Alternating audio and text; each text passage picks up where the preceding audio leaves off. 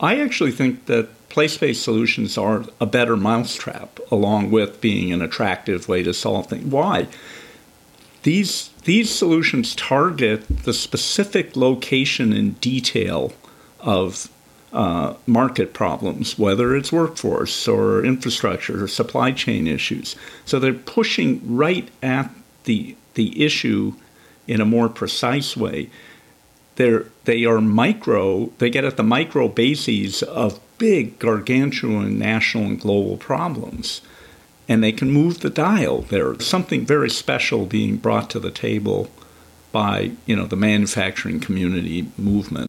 That voice was Mark Muro, Senior Fellow at the Brookings Institution and one of the nation's leading researchers and writers on the benefits of place-based manufacturing initiatives.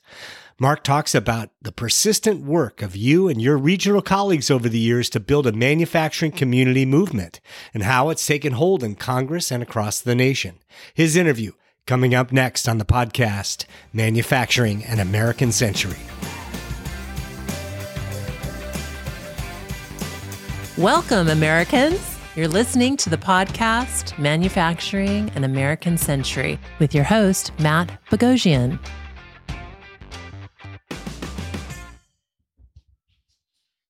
We are excited today to be with longtime BFF from the Brookings Institution, Mark Muro. Hi, Mark. Hey, Matt. It's great to be with you today. Yeah, thanks so much for being on the podcast, Manufacturing an American Century. Super psyched to have you for a lot of reasons, Mark. At the top of the list, you've been a longtime thought leader and writer on evidence-based interventions that can improve the American project, regional focus, bottom up. We have all this lingo to describe what we're doing. Yeah. And some of your work has really been at the foundation of what our whole network at AMCC has been doing. I can't wait to hear what you're working on now, but let's start and talk a little bit about kind of your journey in getting into this work and then some of the writing that you've done here in 2023. Yeah, absolutely.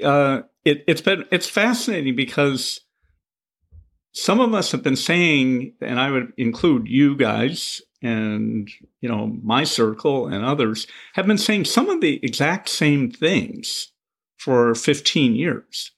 And it's what the difference is that now governments and Congress have and agencies are paying a lot of attention. There's been at least a start at funding some of this stuff at scale. And there's a general acknowledgement of some of the things that, we have thought have been true for quite a long time. And by that, I mean that bottom-up solutions can matter, that place is fundamental to supply chains and manufacturing ecosystems in general, and that that all of those things are a legitimate way to change the national economy. So I think all of those things are more or less acknowledged. Now, whether we've made sufficient progress, that's another question. But it is sometimes it's a time to take some satisfaction at what all of us have been working on all this Well, time. For sure. And having, someone with, such great credentials and a steady kind of diet of writing about this, this construct and how we make progress for the American project is really critical because you need that kind of evidence-based reporting along the way to bring stakeholders along in what is, let's face it, this is like complex system science, right? And so you have a long track record of doing that. And so we have these new interventions, and I want to jump into talking about them a little bit, but I just want to say thank you, on behalf of the whole kind of group of folks around the country that are trying to make progress in this space. It's awesome. Well, without being a mutual admiration society, you guys have been out there since before 2013, working to make this stuff practical and holding up successes over this time. And that is extremely important when you come to trying to nudge the policy system in a direction. There have to be real examples and real people out there. And, I think thanks to, your work over this time, that has been part of the picture. Well, and we learned a lot from your members and group. Yep, that's for sure. And so, you're talking about what we have a lot of new folks from these new federal interventions that we're going to talk about, Mark, here in a second. Yeah. But kind of the genesis, going back to what you're referring to, is some work that we did, in 2012, 2013, 2014 time with the National Economic Council. Can you talk a little bit about the history of that and the IMCP program and how, this kind of evidence-based bottom-up approach to policy intervention got started? Yeah.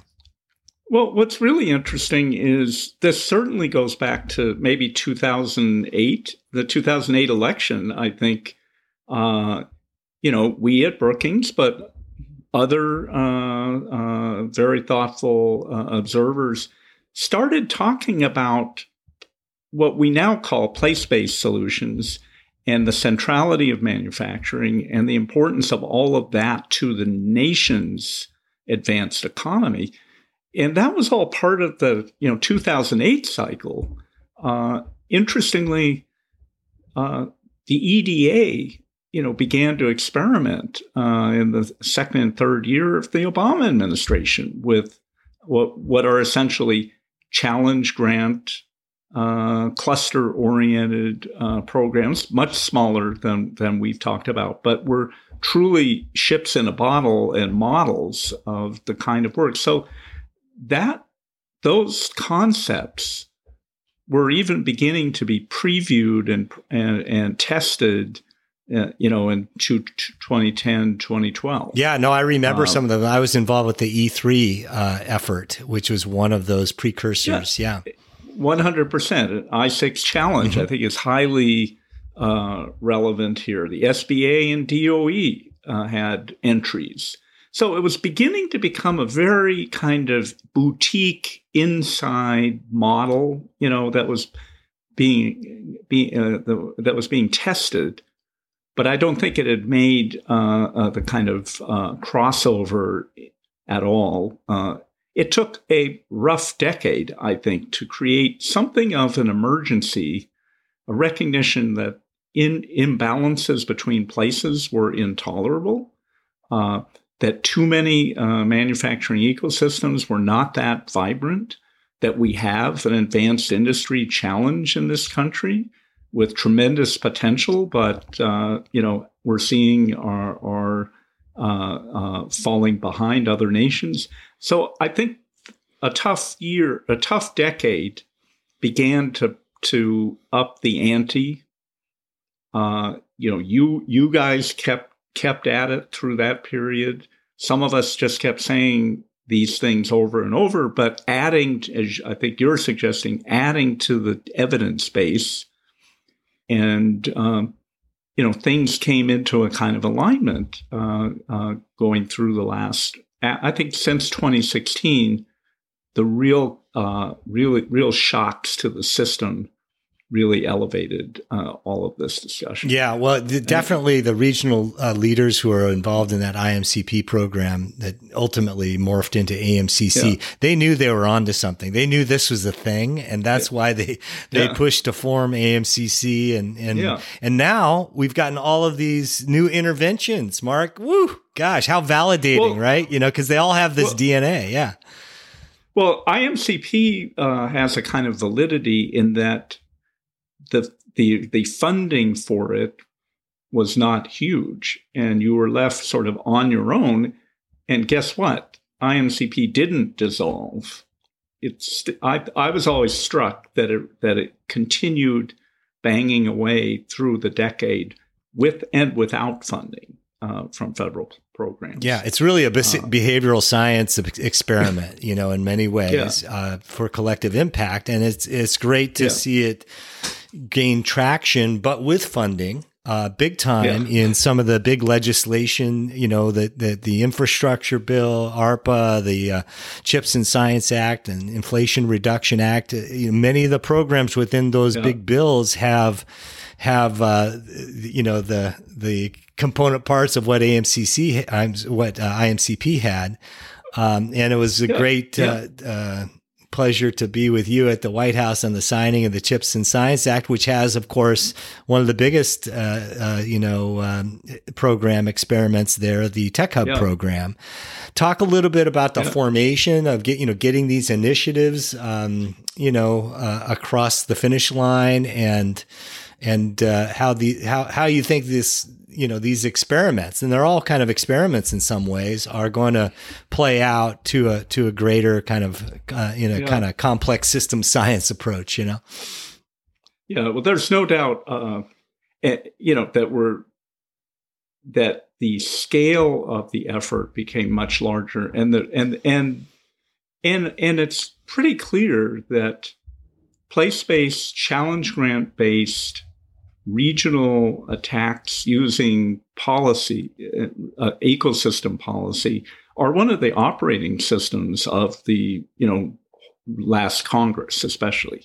Really has been used as a solution for a lot of things. But I think if you look at all of this, a critical piece of it was that there was a true bipartisan convergence, in part tied to concerns about China, which was the final, alarm that I think came into place and helped drive this. But you had small state senators, small state Republican senators, along with urban Democrats and so on, really did converge around the CHIPS Act for one thing, but with it, place-based, cluster-oriented supply chain solutions as a problem, as a solution, not just for whether their state got a little more programming, but as a fundamental approach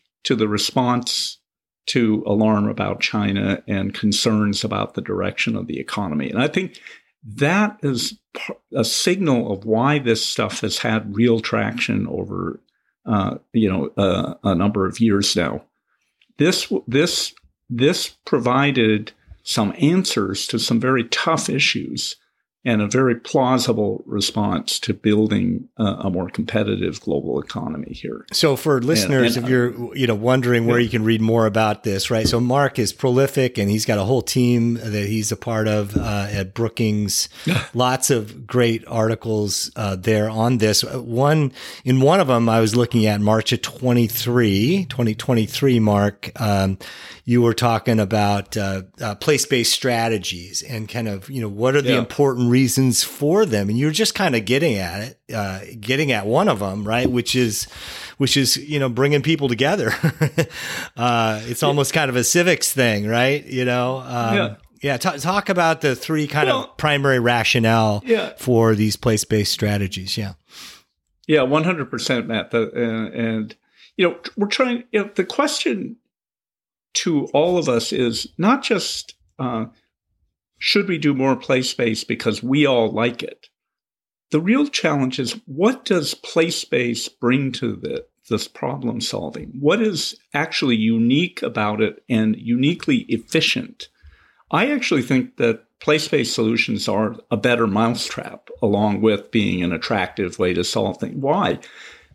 These solutions target the specific location and detail of market problems, whether it's workforce or infrastructure or supply chain issues. So they're pushing right at the issue in a more precise way. They get at the micro bases of big, gargantuan national and global problems. And they can move the dial there, though. And then the one you're talking about is, I think these kinds of solutions have a better shot at getting the civics right in a really tough environment, right? Especially when they enlist bottom-up problem solving, local solutions, those are the ones that are going to work better, and they're needed because if you're really going to transform the regional economies, you need to excite and mobilize the whole ecosystem. And frankly, a broad national program can be useful, but it's not going to be the one that can mobilize communities in Missoula, in Wichita, in Tulsa, right, Indianapolis. And so I think those are the three reasons, and I contend that these are elements of solution that other approaches can't provide. So there's something very special being brought to the table by the manufacturing community movement, I believe. Yeah, and it's kind of common sense, right? Every region has a different set of stakeholders, a different strength, different specialties, etc. And so. Okay, so all right, it's complex. One size doesn't fit all, but there is a common process that we can bring to this and fuel it with interventions that make sense. That now we have some, which is cool. We need them to continue. We need to study them. We need to measure them. Talk about the importance of these new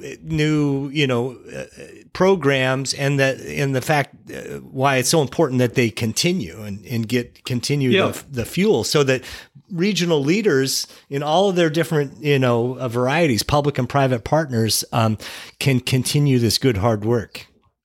I would throw in one thing. I think we all sometimes feel we have to apologize for what may seem complicated, but the interesting thing is I find this way of thinking very intuitive and actually quite accessible. It just makes sense. And remember, regional economics is one of the oldest, not one of the newest pieces of economics of the last 100 years. So this is, I think, getting back to some of the basics. This is not a nouvelle, crazy new idea. This is an older idea that we're getting back to with, strong modernization and digitalization and alertness to greater complexity. But I think the fundamental insights are, longstanding and make sense to communities. Yeah. Can you talk a little bit about, these bills, these programs and how, they're not going to go on forever and, what happens after that? Yeah. Yeah. So I think we have all celebrated, the arrival of the Build Back Better Regional Challenge, the CHIPS and Science Act with its tech hubs concept that we helped suggest with the Recompetes Act, with the NSF's, I think, very exciting engines, regional innovation engines. All these are great examples, and there are many others across the rest of the legislation from the last Congress. We are right to celebrate these, and there are a set of models that are being evaluated over the long term. Brookings Metro itself is a thought partner in studying the Build Back Better Regional Challenge early findings.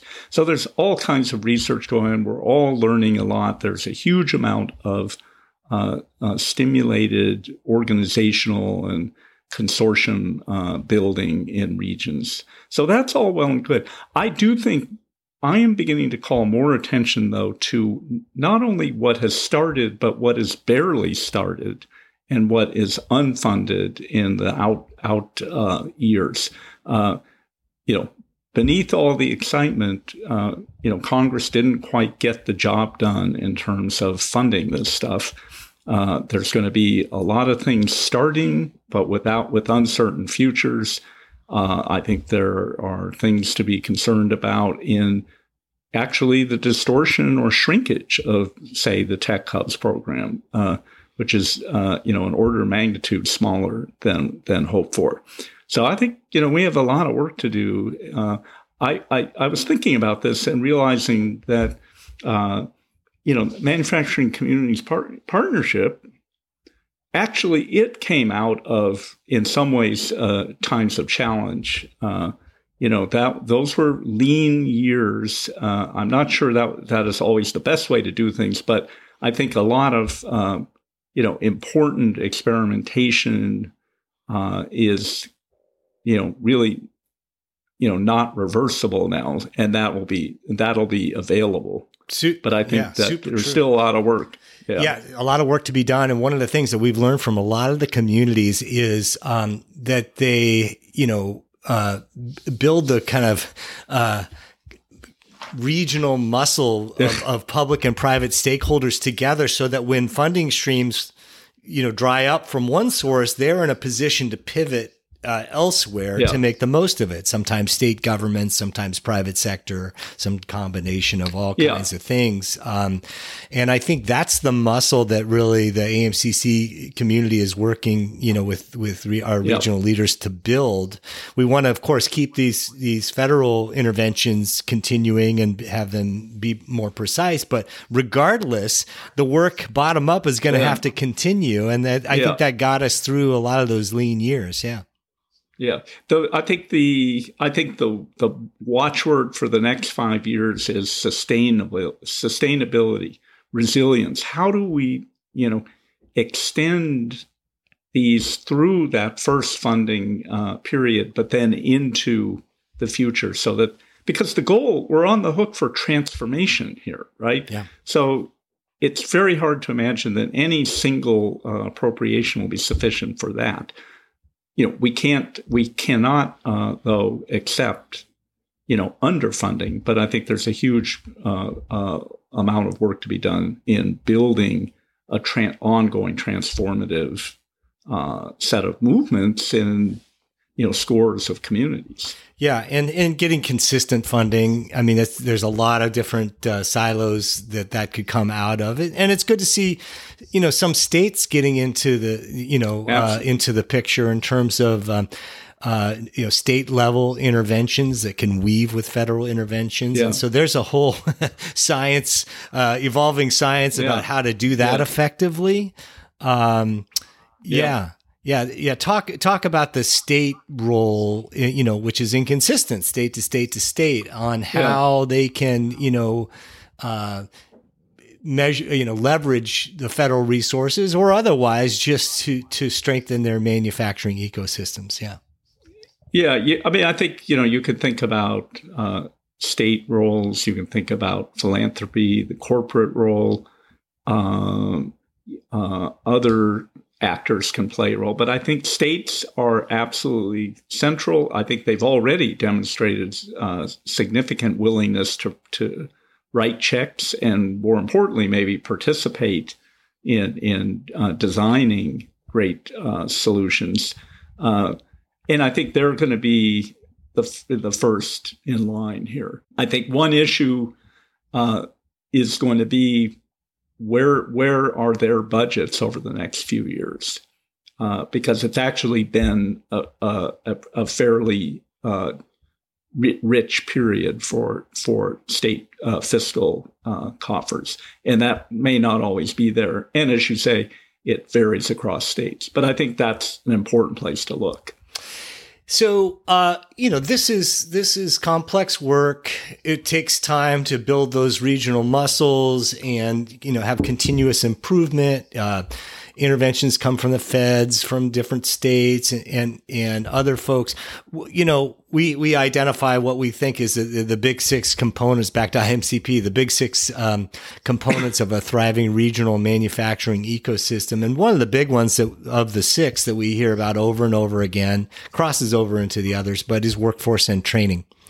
And you guys study it and write about it a lot. We do these AMCC roadshows, Mark, throughout the country, where we help regions kind of herd their own cats and bring together around the framework, that you and I and all of us have been working on for these years.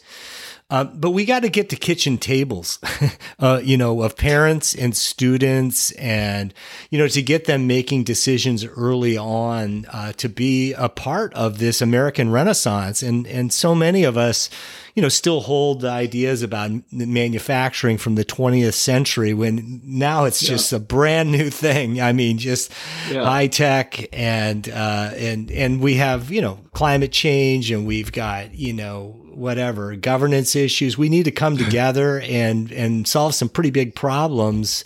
And manufacturing is at the core of that. How do we get to those kitchen tables more effectively than we are now? Yeah. Yeah. Well, for one thing, these decentralized efforts in communities are the way to do that. But it is going to require, active engagement with the K-12 system, starting earlier and younger. I think it will be especially promising in places that have, substantial plants coming online where it's very visible what is coming. I'm thinking here of the big semiconductor plants. I think those are the first places where regions will begin to work out ways to reach farther back into the talent supply chain, into elementary schools, to begin to make this visible. Are seeing, some really cool examples of tactics that regional leaders are employing to get to the kitchen tables, and over time it's going to, we're heading in, like in my view, we're heading in a good direction. It's just the pace of our progress is not as fast as it needs to be, and so it's an exciting challenge, but a challenge nonetheless. And the other thing, that I wanted to address too is kind of what's the North Star? Like, what does success look like? And because you're a BFF of AMCC, we hold the North Star, as sustainable development. That is economic prosperity for all, but in a way that has DEIA and diversity, equity, and inclusion, and accessibility, and environmental sustainability, and national security, all four of those things wrapped into sustainable development. It's great to see a lot of these interventions kind of starting to get at all four of those areas. The NSF, their new TIP directorate is kind of explicitly saying that's their North Star too, and so it's great to see kind of some evidence-based convergence around what we're shooting for. I mean, what does success look like to you going, back cast from 2050 or something like that? Yeah. Yeah. To me, it's many more truly vibrant communities across the country. Work we've done, even this year, we did it. We looked again. If you actually look at various measures of the vibrancy of regional advanced industry clusters, the United States doesn't have that many that are truly killing it at a national and global level. So to me, seeing more of these places where people can have great careers, diverse people can participate, and there is some real powerful signature industry being developed, compelling products that the region is proud of that are moving across the country. That's what we really are trying to achieve here. All of this is about really accelerating the country's development, but also about widening the map. I think one of the great problems that we came across in the last decade was many people were feeling that innovation and advanced manufacturing activity was going on somewhere else, but not where they were. And I think we did damage to the consensus around innovation, around advanced manufacturing, around inclusive workforce development.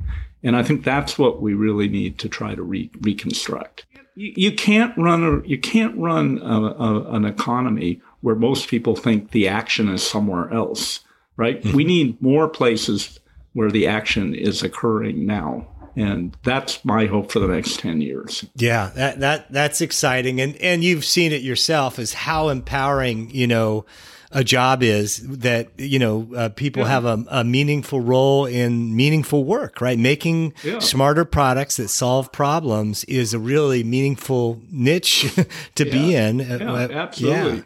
Yeah, it's exciting. Now, you're obviously fired up in doing this work. You've been doing it for a long time. Like, how did you get into this zone, Mark? Let's talk about Mark Muro personally. Like, what was your journey? Yeah. Yeah, I mean, I've always been fascinated by, for some reason, that place was always been important to me. I think, I grew up in the Pacific Northwest and Seattle at a time where Microsoft was only beginning, but it was also an industrial city. That always, I think, struck me as sort of the way things should be. And then, I think seeing the importance of place as a way that was often neglected, but it's a lens for seeing so many issues that you begin to have this regional cast. And that I think was really important to me. And I became very interested in clusters as an expression of that. And I feel like I've been sort of saying the same thing over and over and, following the same line.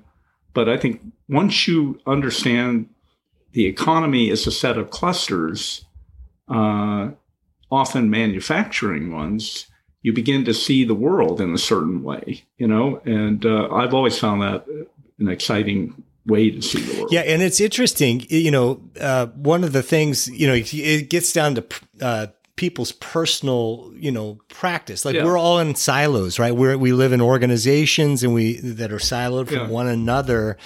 And this kind of systems change requires folks to get out of their silo. Yeah. We call it, I like, there's a group at Harvard that uses the term systems leadership as a skill that can be built, to get out of your silo. I think that's super important. Can you talk about kind of the personal qualities necessary to work across silos for collective impact? Because I think that too is part of the kind of secret of these regional leaders that are doing well is it's almost like a humility of sorts. There's so I think part of it is a almost obsessive focus on a short list of, visions or ideas for the region, combined with, I think, what you're mentioning, an almost selfless personality that is very interested in inclusion, making connections between people, seeing how diverse actors can play a role, and being, very focused on that fairness. And I think that is a very important part of, delivering these clusters. And we've seen it in technical terms. All of these, the new place-based industrial strategy programs call for the creation of consortia, alliances of actors who are going to work together. And I think that is absolutely central. We found that, I think, group behavior is more important, not less. And I think it's one of the central pieces. If we're going to succeed at place-based industrial strategy, if we're going to build regional economies, it's going to have this kind of network-based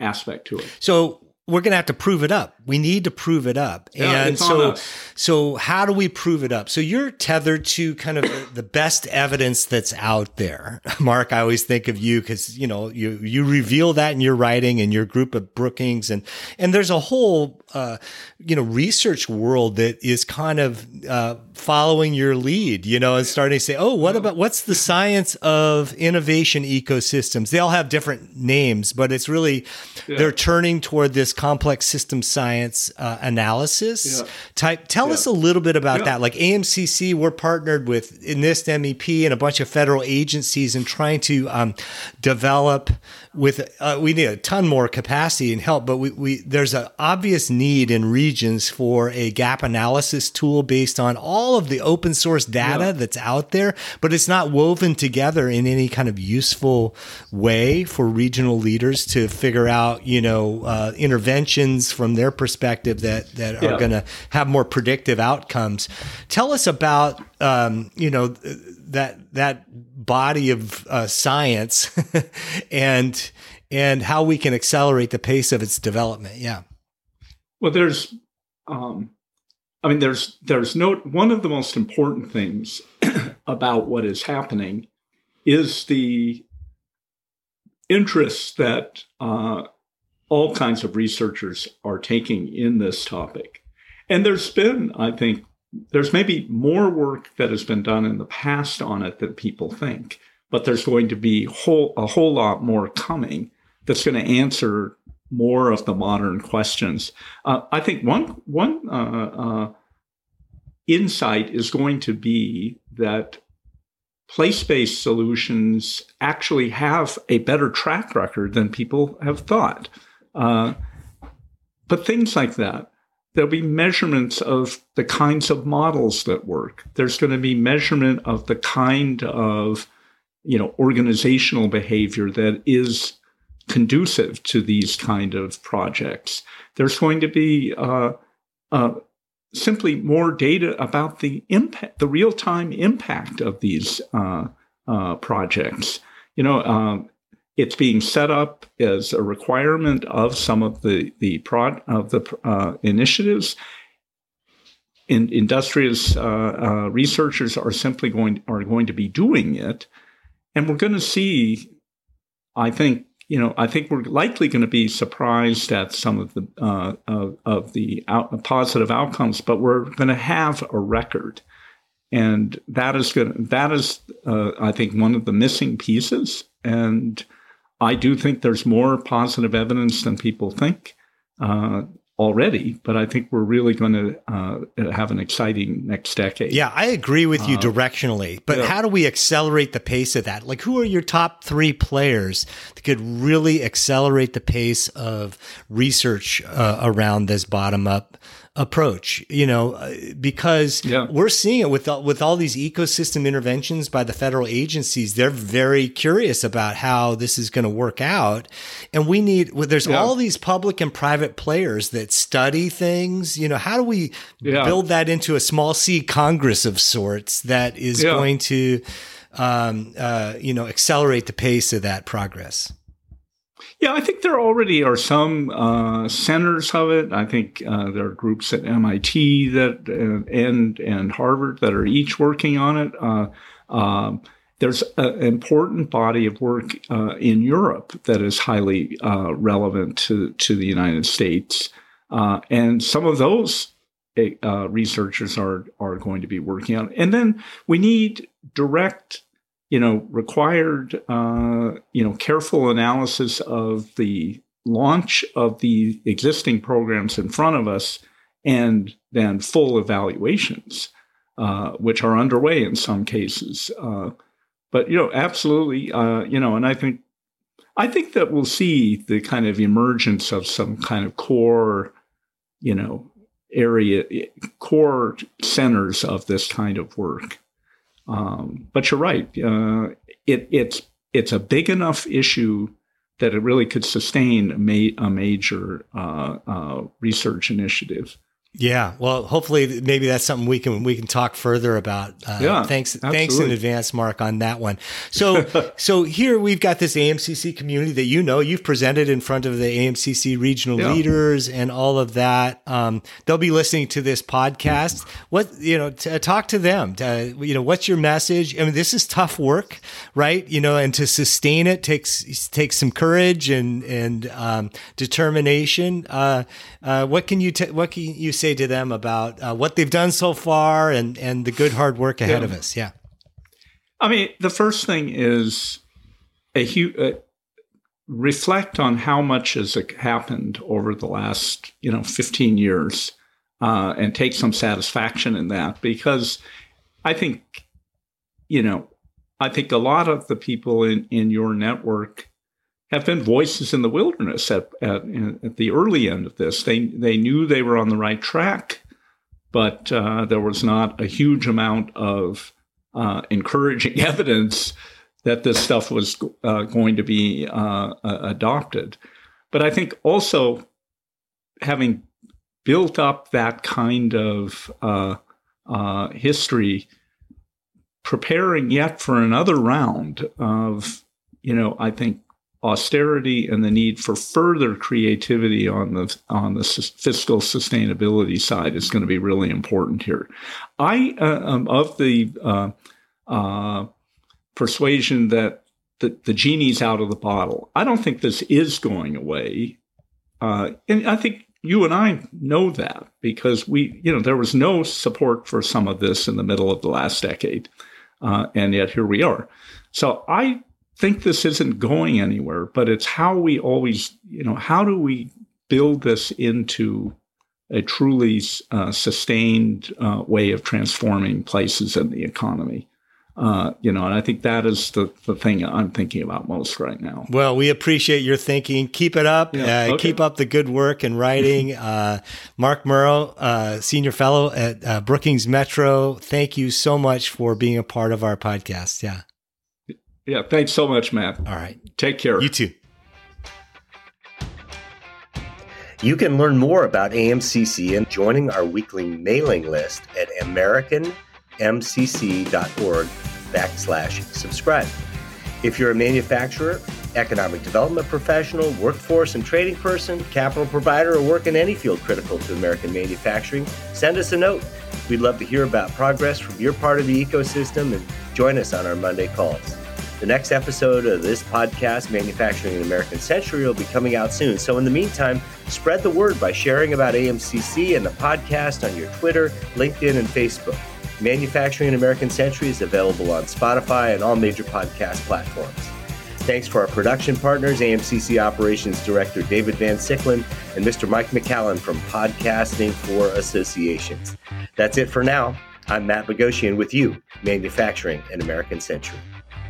And so, my fellow Americans, ask not what your country can do for you, ask what you can do for your country.